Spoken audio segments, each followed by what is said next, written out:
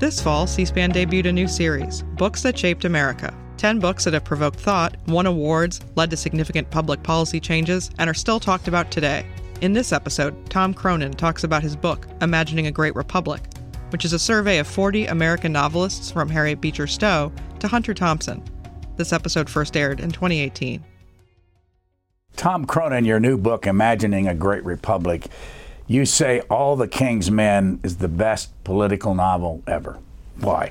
It's the best American political novel, and it's beautifully written. He's one of the great craftsmen who wrote about politics. You could add in a few people like Steinbeck and others too, but Warren was a gifted writer. It's important because he captures the paradox of politics and power, that politics is inevitable and necessary, and power, you have to have power to make things happen and to bring about change. But he also talks how power can be toxic and can be intoxicating for somebody who wields it, and power shapes the power wielder. In the case of Governor Willie Stark, loosely based on Huey Long, it captures that story. But most importantly, that book is important because it's about moral responsibility. And half the book is about Governor Stark's aide, Jack Burden, who's from the oligarchy, he's from the privileged class, he's highly educated, he's a former reporter, and he gets sucked in, and he becomes the bag man and the dirt collector, and does horrible things, and rationalizes that even a flawed person doing some good things is okay to work with. And only very late in the novel does he come to understand kind of a moral awakening about good and bad. And nobody in American literature has captured that as well as Robert Penn Warren, which is why it won the Pulitzer Prize and why he is generally revered as the best American political novelist we've produced. How many books did you read to write this book?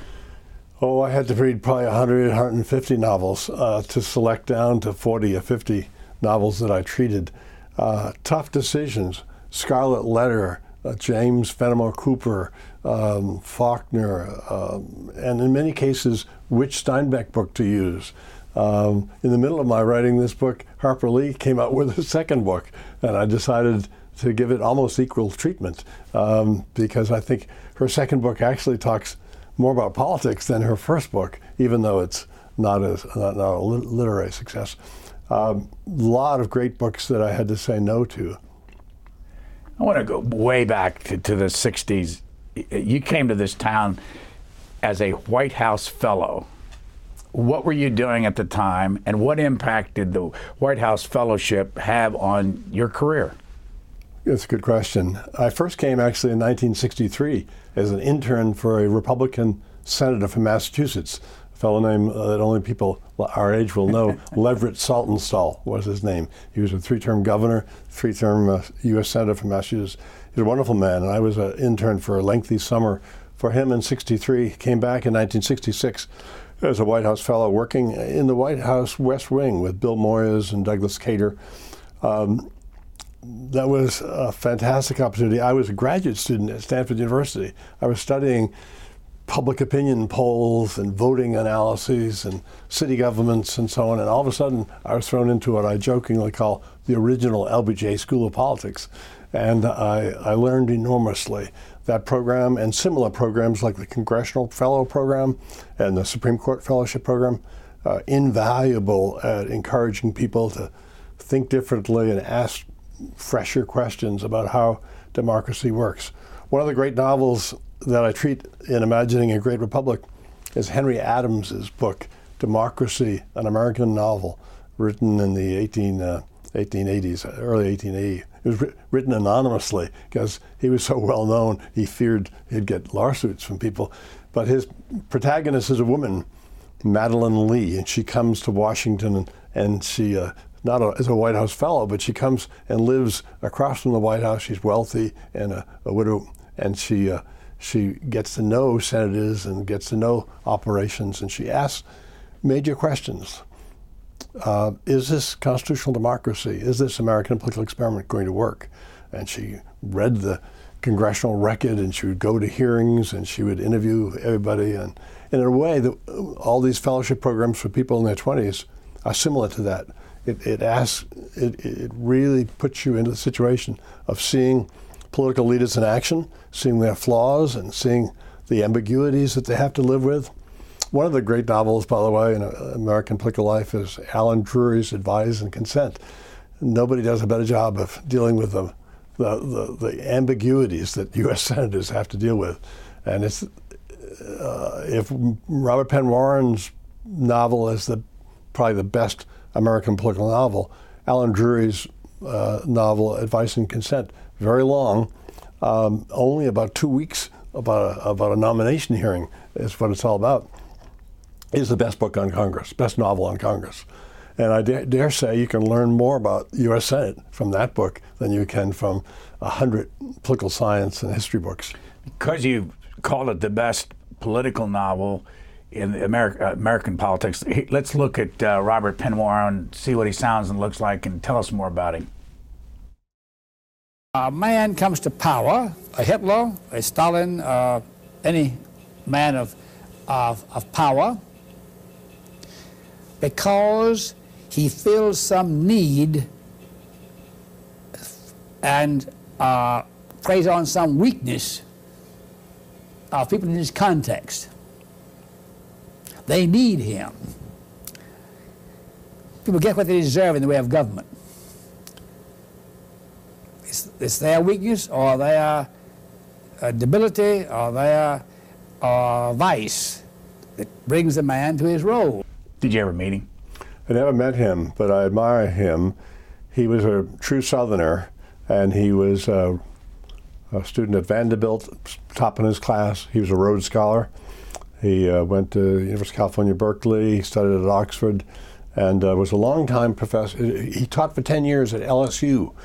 Right around the time that Huey Long was dying, he met Huey Long only once, and he responded that he was both terribly impressed and also very skeptical about the overbearingness and narcissism in Huey Long. Huey Long at that time was running for president, and but he'd done a huge amount to make LSU a serious research university.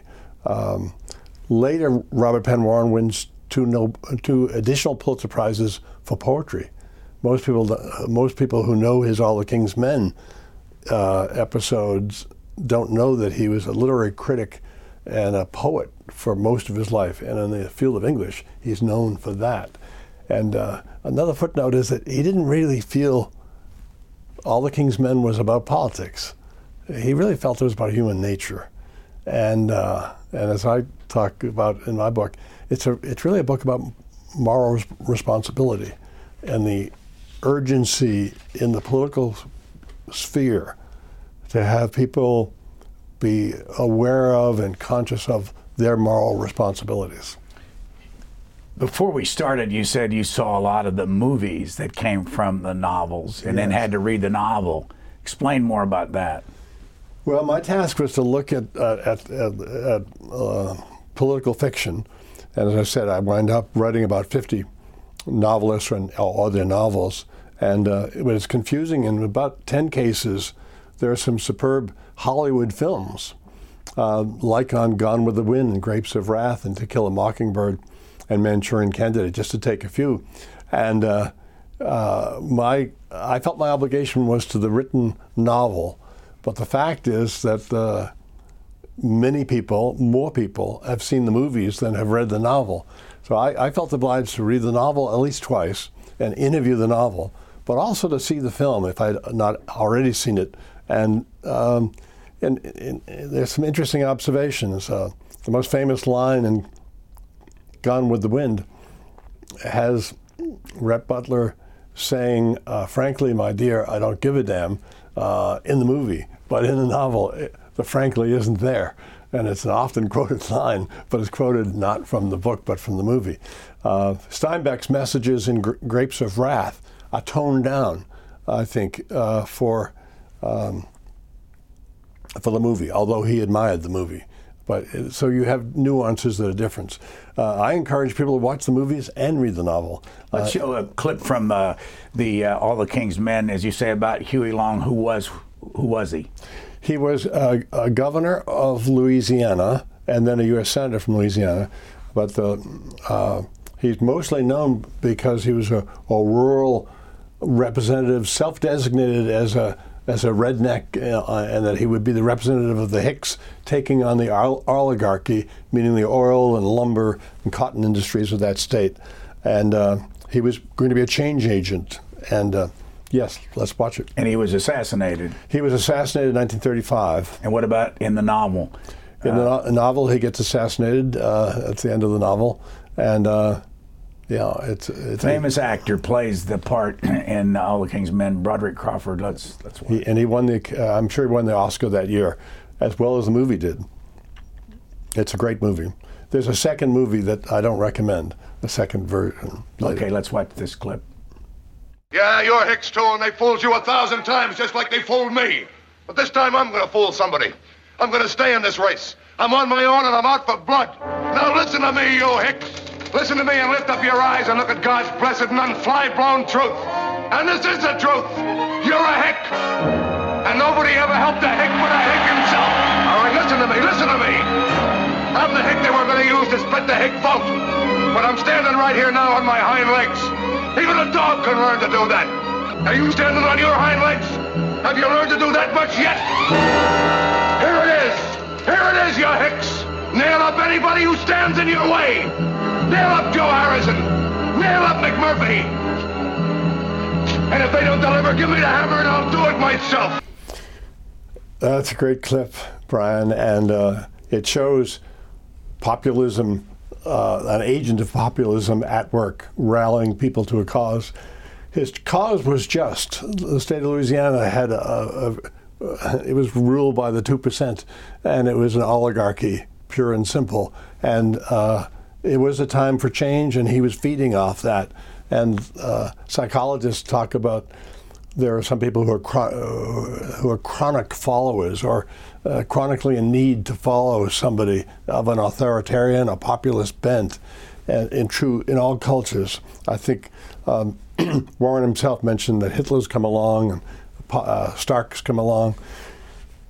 Robert Penn Warren was agonized in this novel between celebrating the need for policy and political change and worrying about how power can corrupt and how power can intoxicate those who have power.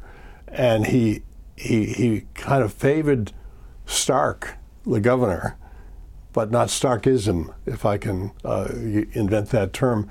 He also said we should be worried about Burdenism, which is his right-hand man, Jack Burton, who became corrupted by being swelled up in the vortex of power.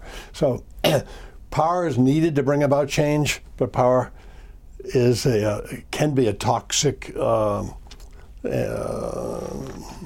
burden, if you will. And so it's sorry for the pun, but his book is a stark warning about the paradoxes and contradictions of power. Where have you spent most of your teaching life? Mostly at Colorado College. I have been blessed to be associated with Colorado College since 1979. I was a White House Fellow and taught at a few universities elsewhere, like University of North Carolina, and worked at the Brookings Institution for 2-3 years, which was a great early experience for myself. I took 12 years off to be a college president at a small liberal arts college called Whitman College in Walla Walla, Washington. A delightful school, a small liberal arts college in a small town, and I loved that experience. Being a college president at a small college is still being a teacher in a way. You're teaching teachers and alumni and students all at the same time, and my wife and I have very strong ties to that town and that college. But I've been associated with Colorado College, a liberal arts college in Colorado Springs, for most of the past 4 decades. Which of your books has sold the best? Well, I had the good fortune as a young man to be associated with James McGregor Burns and Jack Peltison, who were co-authors of the leading American government textbook. And I joined in as a third author, and for 30 years, and eventually becoming the managing partner of the #1 best-selling textbook in American government. And we had a spin-off on state and local politics as well. So those actually sold 1 million, 2 million copies or whatever when I was involved in them. I also wrote a book called The State of the Presidency that was widely used in presidency courses. A co-author and I, Michael Genovese, and I wrote a book called Leadership Matters a few years ago that won the Best Leadership Book Award, I think for the year 2013. So I've loved writing about elections. I wrote a book on direct democracy that Harvard University Press published. And so I've done a lot of textbooks, but this new book I have is a new venture for me, and it goes beyond political science, and it's a combination of literature and politics, and I'm hoping it encourages more strongly a field of American polylit, which is to how can we learn about the American political experiment through the eyes of our storytellers, the national storytellers. And some people would be surprised, but we have dozens of first-rate storytellers, Joe Heller and Toni Morris and Harriet Beecher Stowe. Harriet Beecher Stowe changed the nation. Many of these books change individuals. I have met young people who say, I'm a public defender because I read Harper Lee's To Kill a Mockingbird, or I work in poverty law because I read John Steinbeck when I was a high school student. The filmmaker who's famous for the Civil War series, Ken Burns? Ken Burns says Michael Shara's Killer Angels changed his life. He read that and he wanted to do a documentary. Was there a novel that changed your life? I don't know that that's the case, but collectively all these novels are altering my thinking. And when you do a second or third reading of Grapes of Wrath, it's a powerfully spiritual book. And although it's a real tough critique about the American economic system, wow, does it show you what humanity is all about, and that we need to help one another. We need to have structures that are there for one another. And the Joad family's story of moving from Oklahoma to Southern California was a tragic story where they were exploited and scammed and so on. Upton Sinclair's story about the jungle, a similar story. Many of these novelists are essentially saying, and I'm learning it again and again as I reread these books, we can do better. The American political experiment, the American idea of equal justice under the law and freedom and equality and opportunity is powerful. Let's look at John Steinbeck, who won the Nobel Prize. This is back in 1962. Grapes of Wrath is what you're talking about here. Let's watch this a bit.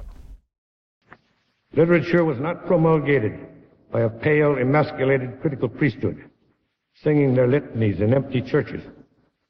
Nor is it a game for the cloistered elect, the tin-horned mendicants of low-calorie despair. Literature is as old as speech. It grew out of human need for it, and it has not changed except to become more needed. What was he like, do you know? I never met Steinbeck. I met his oldest sister when I was a graduate student at Stanford. She hosted me for a tea in Monterey, California. Steinbeck went to Stanford, never graduated, and he came from a Republican family in a Republican town of Salinas, Kansas. But while he was a teenager or a young adult, there was a crushing of a lettuce workers union in his town, and he was embarrassed by that, and he became interested in the plight of migrants. He wrote for 10 years without having any success, but then he found his voice when he went home to Salinas and Monterey and San Jose. So you're talking about Salinas, California. You said Kansas. I just want to make, yeah. Oh, I meant Salinas, California. Yeah. Yeah. Thanks. Steinbeck wrote so many awesome books. He was radical in some of his early books, in Dubious Battle, which is about a communist organizing thing. But his books like Mice and Men and Cannery Row and East of Eden, powerful, powerful contributions to American literature. And he had a writing ability that I think if you do a quick reading of Grapes of Wrath, you don't really profit from it as much as going back and rereading it, maybe watching the film in between and going back to it. But it's powerful in terms of its spirituality. It was thought by some people to be a kind of tract for socialism. Eleanor Roosevelt, quite rightly, immediately after she read it here in Washington, D.C., she said it's a profoundly urgent, spiritual, and pro-American book. And on that note, I'd like to quote Bono, the U2 Irish singer. He recently had an album in which he has one song called The American Soul.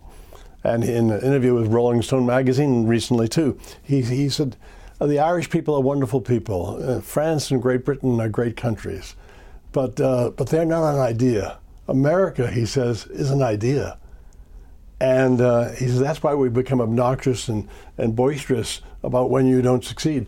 The rest of the world, Bono is saying, and he's speaking, I think, for a lot of people worldwide, the whole world wants the American idea to succeed. It is a special, unprecedented, aspirational collection of aspirations from Jefferson and Lincoln and the founders. And what I found in Brian in writing Imagining a Great Republic is that the American idea and the American aspirations are constantly present, even when an author is upset with America.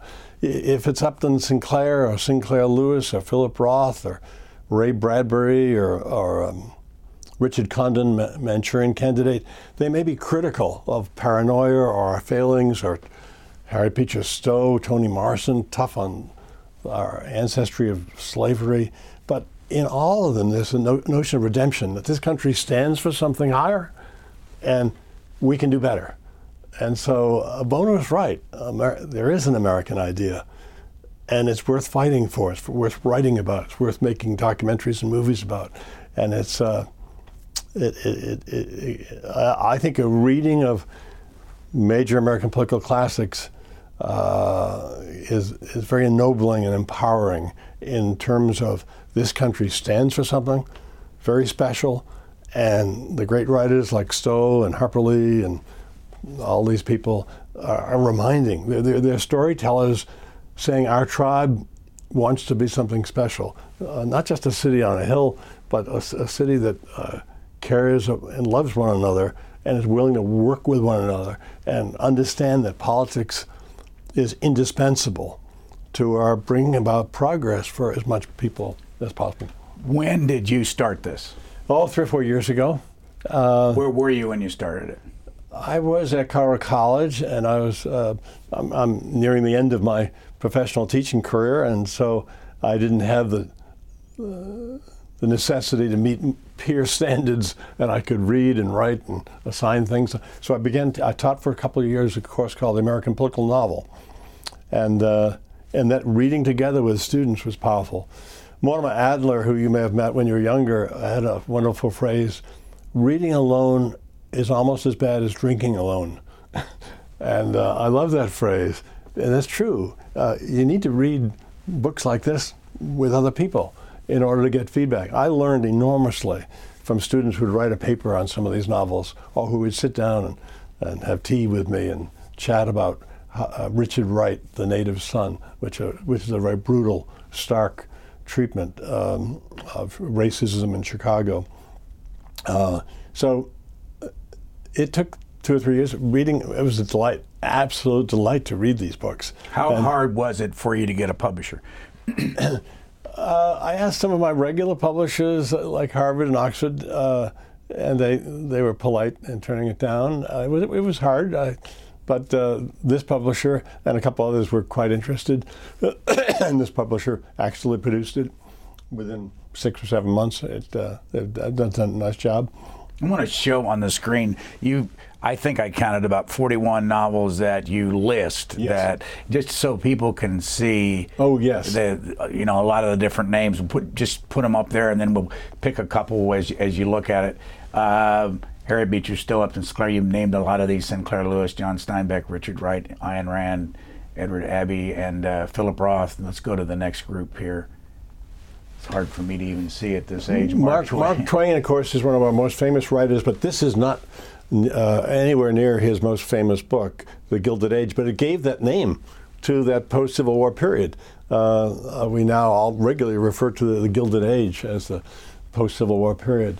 Fletcher Knebel and Charles Bailey. I want to down here with 7 Days in May. Tell us about that and what impact that had on the country. You and I met Chuck Bailey when we were around the White House in the 19th. He was a reporter. He was a reporter. Yeah. Chuck Bailey was a tall fellow. Yeah. And had a distinguished heritage from New England. That's a great novel, and one of my students pointed it out to me. He said that's a really book about military, civil relation, civilian control of the military. And both the book and the movie, by the way, are quite good.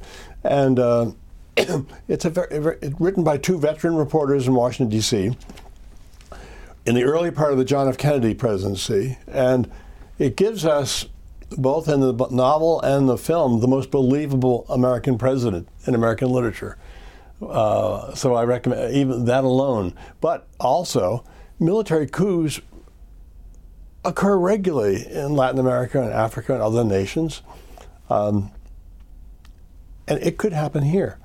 And they're one of the few teams or few author examples that crystallizes a possibility that a coup could occur. And within 7 days, which is where comes in the title, the president and the staff were able to unravel and prevent the coup from occurring. The year of this was 1962 published. Let's go to the next list because there's so much for people to know that's in this book. One of the ones I wanted to ask you about in there is Joseph Heller's Catch-22. What's that mean? Catch-22? Catch-22, actually the original title was Catch-18, but another novel came out that year with 22 in it, and the publisher, Random House, I think, whatever, to switch it to Catch-22. It's now in the dictionaries, and we hear people invoking Catch-22 who have never read the book. It's fascinating. There's certain Manchurian Candidate is another word that's in the American lexicon without people having read the book. Catch-22 refers to the fact that you two things simultaneously are asked of you, and it's impossible to do them both. And Joe Heller was a bombardier in World War II in an island off of Italy, and the book is largely autobiographic, but it's in novel form.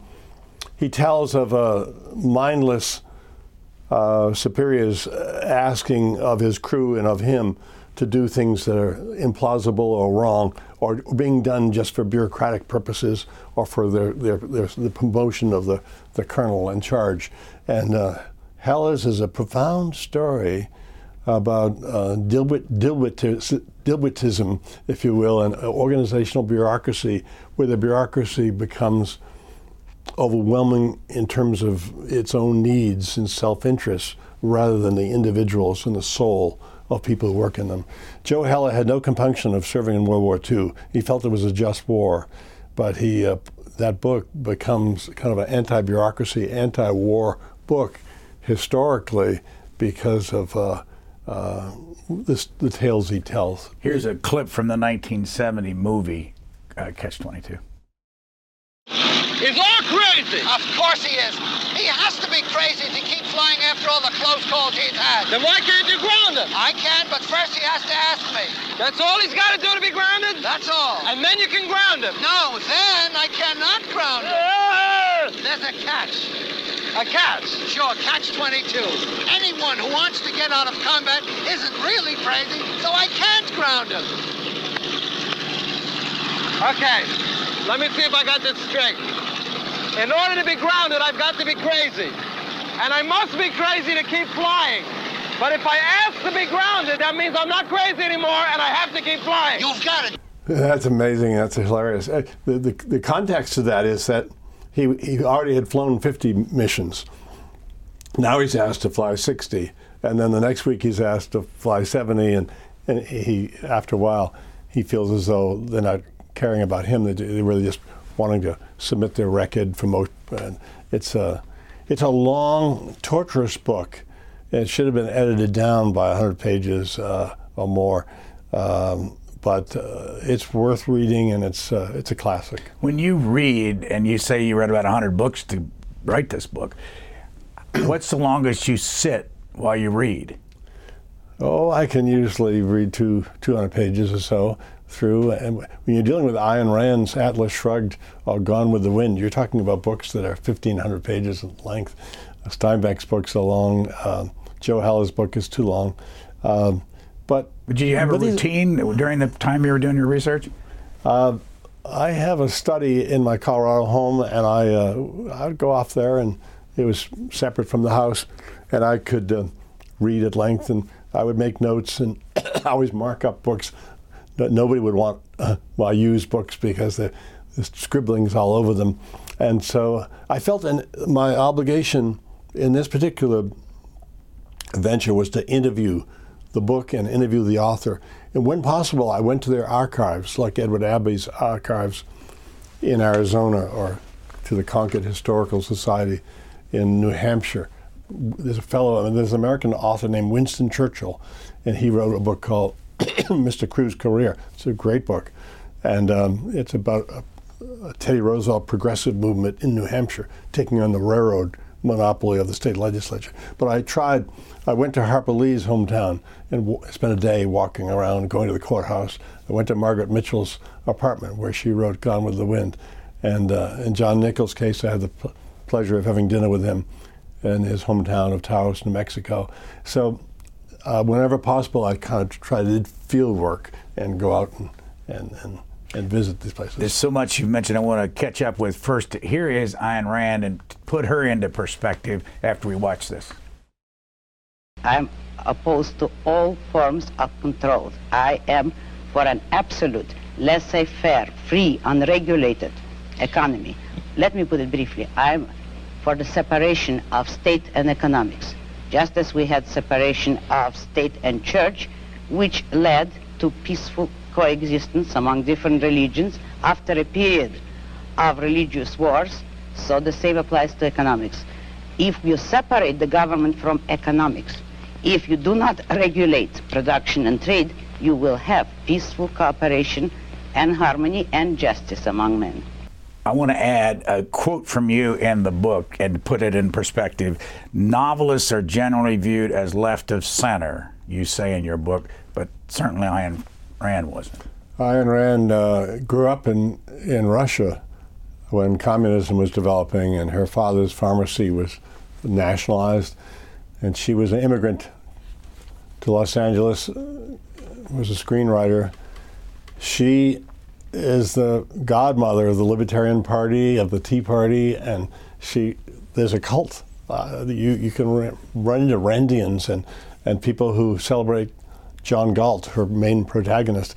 She has had an enormous influence on one philosophical element or part of American political culture, and it's the one that celebrates individualism and freedom and liberty.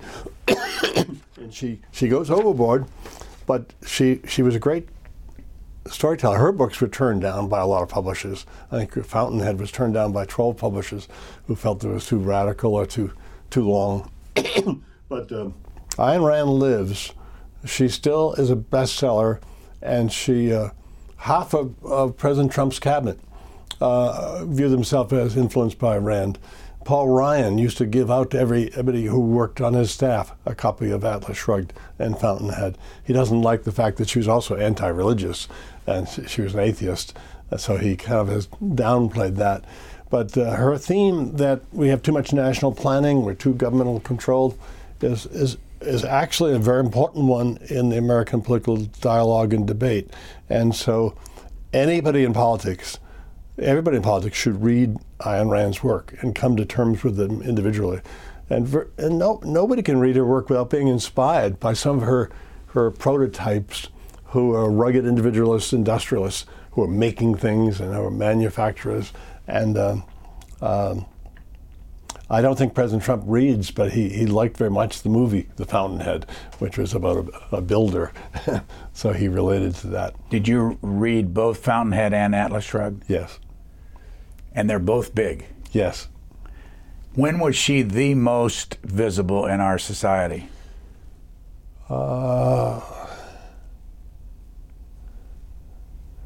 probably in the 50s and 60s, I assume. And she lived in New York, and she had a coterie of people she influenced, one of whom was Alan Greenspan, who viewed himself as a disciple. He was very unapologetically a disciple of Ayn Rand, and he was the chairman of the Federal Reserve Board, economic advisor to presidents, and a major economic guru. He toned down some of Randiism, but so the influence during the President Ford's period, for example, where he was very close to President Ford, would be an example of that. You earlier mentioned Edward Abbey. Who is he? Edward Abbey grew up in Appalachia, served in World War II, but he is as libertarian as Ayn Rand, but on behalf of a different kind of philosophy, and that is to preserve the Southwest. And he became a radical environmentalist, almost an anarchist, and he wanted to preserve the Southwest, which he loved. He spent many summers and worked in the Canyonlands area in Moab, Utah, and he went to school at the University of Mexico in Albuquerque, and he was prickly. His nickname was Cactus Head, and he was not particularly ecumenical. In fact, some of his writing is misogynist and racist, but he was so dedicated, like Rand was to individual freedom. He was so dedicated to a place, the Southwest, and preserving it. He said the American tourists, the American tourists and automobile people have their national park. That's the interstate highways. But he didn't want tourists. He was kind of so he was a great believer in freedom. Here he is from '72 from television station KU-TV. Let's watch Ed him. Abbey. Oh, yeah, really? Ed Abbey. Well, I think the major danger to this area is too much economic development, too much road building, too much oil exploration, mineral exploration, development of commercial tourism. I think southeast Utah is one of the great adventure places left on Earth, and I think we should try to keep it wild and primitive. It really is the property not only of all the American people, but maybe of all the people of the world. Where did you go to see Ed Abbey's material? His archives are at the University of Arizona. He taught creative writing there for a while, lived in Tucson off and on, and there are files and files and speeches and tapes and all of manuscripts of his in the University of Arizona library, that accessible for anybody in the public to visit. His book, The Monkey Wrench Gang, is also given a term to literature, and monkey wrenching, among other things, means kind of fouling things up in addition to the mechanical tool.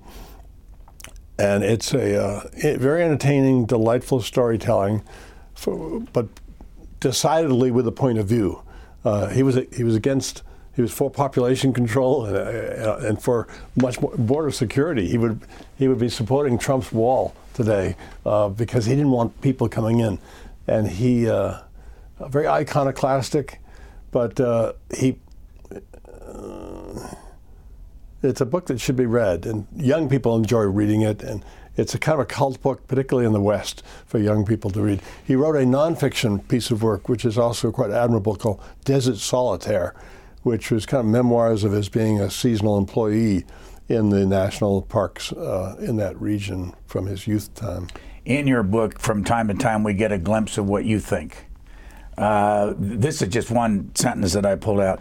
They say, as earlier noted, that believing the founders of our country, who wiped out Indians, propagated slavery, and gave us the Electoral College, were the greatest geniuses in the world is flawed logic at best. Yeah, that's probably influenced from Arthur Schlesinger, who I quote around that same passage. The major thing I think to realize is that ours is an experiment. I differ with people who cheer on American exceptionalism, and I would reframe that to say ours is an American experiment, and experiments can fail, as all of us who took science courses in high school know. experiments can fail, and we continually need to reinvent and reinvigorate and renew the American experiment so that it does march on and to succeed. Like Bono was talking about, America is an idea, and it's an idea that which family you're born into or which zip code you live in shouldn't predetermine the opportunity to succeed in America, and that everyone should have a chance to excel and to learn. There is an American dream. One of the authors I treat in this book is Horatio Alger, and I would never have thought about him, but after a while, as my list got bigger, I said, I've got to work on that. Tell us about Horatio Alger. Yeah. Who was he? Horatio Alger grew up in Boston, went to Harvard, and he had some problems in a young ministry that he was active in. He was kind of kicked out of Boston, went to New York, and had kind of a second life, writing about teenagers who were fatherless, kind of orphans, who found success. And his formula was to work hard, to be honest, and to strive, but also to get adopted by a mentor. In a sense, he was saying internships and mentorships are crucial to success. And he wrote 100 very readable short novels. And people like Ronald Reagan and my father and Gerald Ford, and your father probably, grew up reading these books in the 1920s and earlier. His heyday was from the Civil War period through, he died about 1900. But he sold maybe 50 million copies. He was the Harry Potter of his generation. And most people misconstrue Horatio Alger to say that anybody can go from rags to Rockefeller. That's actually not what he says. He says if you really work hard and study and become mentored, and you can become a modest success in America. And he knows that not everybody will do this. And he actually rails in his books against bullies and Wall Street schemers and usury, and he actually has a social conscience. He's a Republican, Whiggish background, and he's writing at the height of the Gilded Age, but he's talking about the American idea in a way. And I wound up, Brian, going to the New York Public Library and spending a week in the basement where the special collections are, having to cart out these boxes of Horatio Alger novels that were falling apart. They were literally falling apart right at my cubbyhole, and they're not read today, and they're not very much available. But Horatio Alger should be read if one is an educated American. What was Beloved by Toni Morrison about? Beloved was about a woman who escaped from a plantation in Kentucky over the Ohio River and into Cincinnati, and the Fugitive Slave Act was in force, so her plantation owners could come after her, and the Fugitive Slave Act allowed local authorities, in fact, ordered local authorities to help to recapture a slave. She was so appalled at the slavery existence she had had and her whole family had had that she starts killing her children in a martricidal kind of way, fearing that would be better than slavery. But Toni Novel's book, which has won the Nobel Prize as well, and many of her books deserve to be in my collection, but I picked out Beloved because it's perhaps the best known. It's really a book about what we need to remember.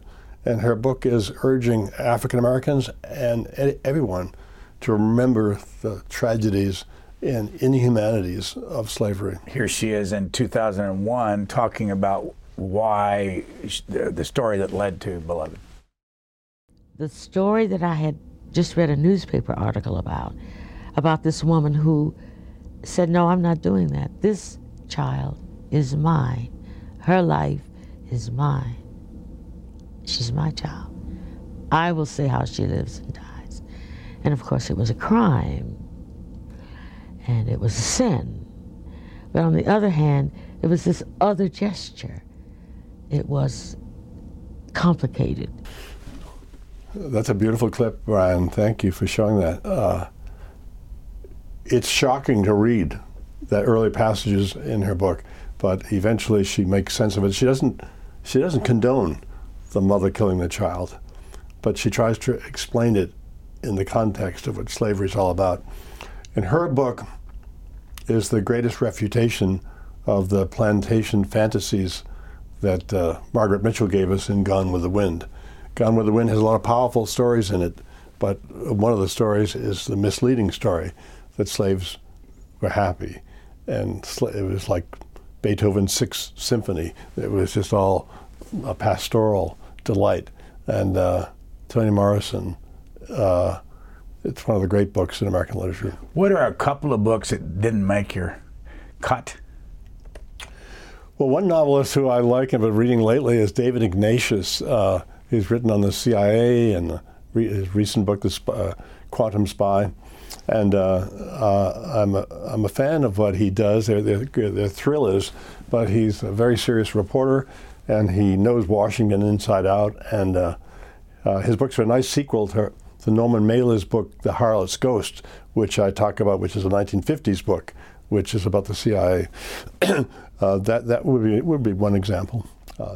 I've recently done a project on Colorado writers, and there's some delightful Colorado writers. James Michener's Centennial is a sweeping book about the early founding. Dalton Trumbo, who's famous for Hollywood, wrote a book about his hometown in Grand Junction, Colorado, called Eclipse, that I find is a delightful book. But here's Johnny Depp. Here's the movie Fear and Loathing in Las Vegas. About 47 seconds. Let's watch this. That was the fatal flaw in Tim Leary's trip. He crashed around America selling consciousness expansion without ever giving a thought to the grim meat-hook realities that were lying in wait for all those people who took him seriously. All those pathetically eager acid freaks who thought they could buy peace and understanding for $3 a hit. But their loss and failure is ours too. What Leary took down with him was the central illusion of a whole lifestyle that he helped create. A generation of permanent cripples, veiled seekers, who never understood the essential old mystic fallacy of the acid culture. The desperate assumption that somebody, or at least some force, is tending the light at the end of the tunnel. Why Hunter Thompson? Yeah, I met Hunter Thompson a few times in Aspen. We would watch Monday Night Football at the Jerome Hotel Bar in the mid-1970s, because our individual homes didn't get that show, and he was a character. That movie was a total flop, although Johnny Depp actually had a pretty good performance, but the movie had too much of just juvenile pranksterism in Las Vegas. It was a Vegas road trip. But my students put me on to Hunter Thompson's book. They kept urging me, you've got to read it. And they read it with me. And it took me 3 times to read that book to find that there is, and my publisher encouraged me to include that book in it because it's a kind of a cult favorite. There are political themes in that book. He celebrates freedom and individualism. And he like Ayn Rand and Ed Abbey and Jack Kerouac were all fierce proponents of freedom and kind of liberation. And there is one of the themes in American politics is of rugged individualism and kind of liberation, privacy. And Hunter Thompson has many themes. The subtitle of that book, Fear and Loathing in Las Vegas, is a savage trip into the heart of the American soul or the American dream. And he tries to, it's a complicated book because it's the first example, it's a prominent example of gonzo journalism or gonzo fiction, where he puts himself in this story and makes himself central to what's going on. And so it's disarming. It's not like a Steinbeck book or Did you remember, because you mentioned this in your book, who gave him the name of gonzo journalism? I think an editor at the Boston Globe. I don't know which one it was, but they in South Boston and Boston, the last person standing in a drunk beer party was often referred to as a gonzo. For some reason, I don't know. And anyway, so this editor described Thompson as gonzo journalism, gonzo writing, and Thompson liked it, and he appropriated it. And there were others who put themselves in their narratives earlier. Walt Whitman, for example, and I think Jack Kerouac, among others, talked about themselves in their travels or their poetry. But I think that in our time, in the recent generation or two, Hunter Thompson becomes known as the godfather of gonzo writing. We started out talking about your days as a White House fellow in the Johnson White House, and then in this book you have a novel by Billy Lee. Is it Bramer or Brammer? Brammer, I think. Why did you put that in the book? It's called. Let's see if I can find it. Some of the way with LBJ. That's my take subtitle, but it's called The Gay Place. And it's using the gay in the earlier rendition of the word gay of ruckus, gaiety, and so on. I chose it because political journalists view that as a cult classic. So the generation of people like David Broder, who's now passed on, their generation all read that book and loved it because they knew LBJ a little bit, or they covered him as young reporters. Who was Billy? Billy Graham. He was a writer for the Austin, Texas Monthly or something like that. He became a speechwriter for LBJ in the Senate. So from 1957 to 59, he would have been a contemporary of Ted Sorensen and Dick Goodwin, who were writing speeches for John Kennedy. He was writing for LBJ. Then I think they had a falling out, and he went back to Texas, and he wrote this satirical book about an LBJ who was, but he made him governor of Texas. But it turns out to be a book, and this is why a lot of political reporters admire it. It turns out to be a book that actually admires politicians and the craft of bargaining and agreement negotiating and so on. So he has this LBJ as governor of Texas. I think it's Governor Arthur Fenstermeister or something like that, and Fenstermaker. And it delightfully captures Texas politics and legislative politics. It's actually 3 novels in one. But one of the things, Brian, I tried to do in this book was to have books that talked about politics elsewhere in the country, not just Washington, D.C. novels. I have 8 or 10 Washington, D.C. or national, but I have a book about politics in New Hampshire, the progressive movement in New Hampshire. I have Hamlin Garland's book about politics in Iowa. I have Billy Brammer's book about Texas. Eugene Burdick wrote a book about a campaign for governorship in California called The Ninth Wave. And so I tried to sell, and of course Gone with the Wind is a historically Southern. So I tried to have books representative of the country wherever possible. Here's another one of your quotes in here about politics. Those who are anti-politics or who don't care for politicians are giving up on the grand experiment of the American Republic. Politics is the lifeblood of constitutional democracy, and it is the price we pay for aspiring to achieve a resilient constitutional democracy. Right.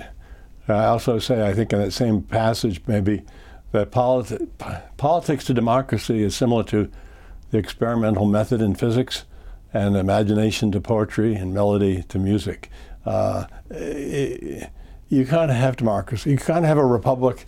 You can't have a constitutional democracy unless you understand that politics and politicians are crucial.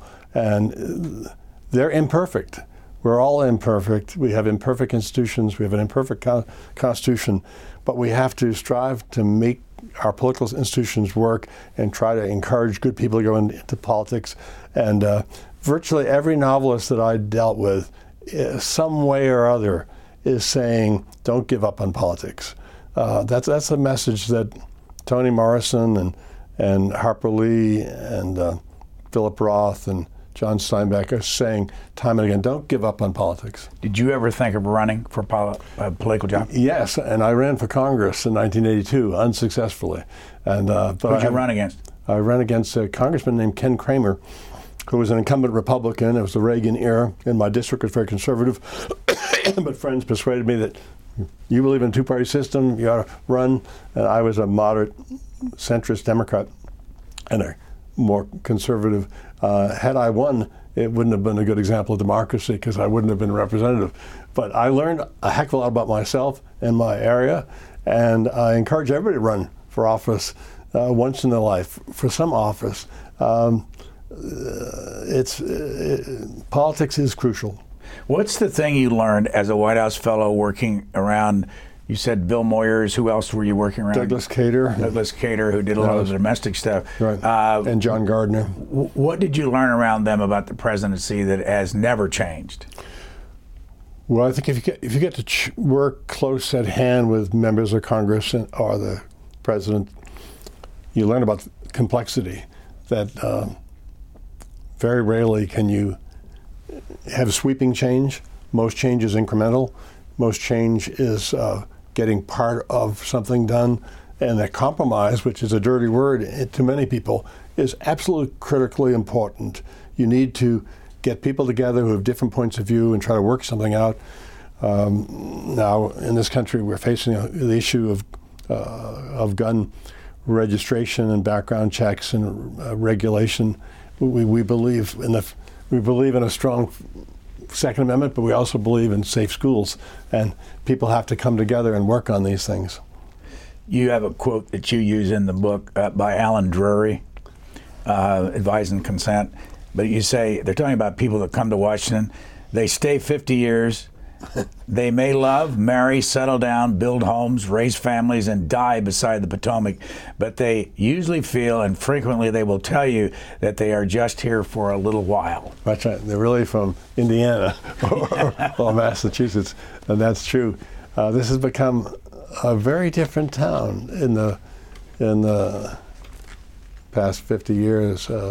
It was a place where people were temporary. The novelist Ward Just captures Washington, D.C. in a wonderful novel called Echo House. He was a major writer for the Washington Post and Newsweek when he was younger, but in the second half of his life, he became one of America's best novelists. Ward Just. I recommend him. The name of this book is Imagining a Great Republic, Political Novels and the Idea of America, by Thomas E. Cronin, former president of Whitman College, professor at Colorado College. Thank you so much for joining us. Brian, it was a delight. And thank you.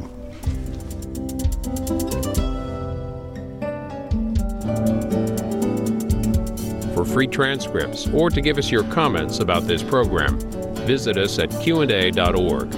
Q&A programs are also available as C-SPAN podcasts.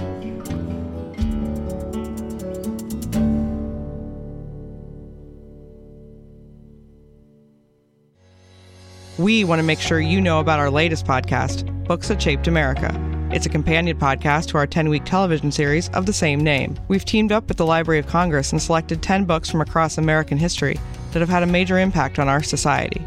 Each week, the C-SPAN television program will focus on one of these books and its impact. This companion podcast will give you more background on the book's authors. If you want to learn more about Books That Shaped America, go to our website, c-span.org. The podcast is available wherever you get your podcasts.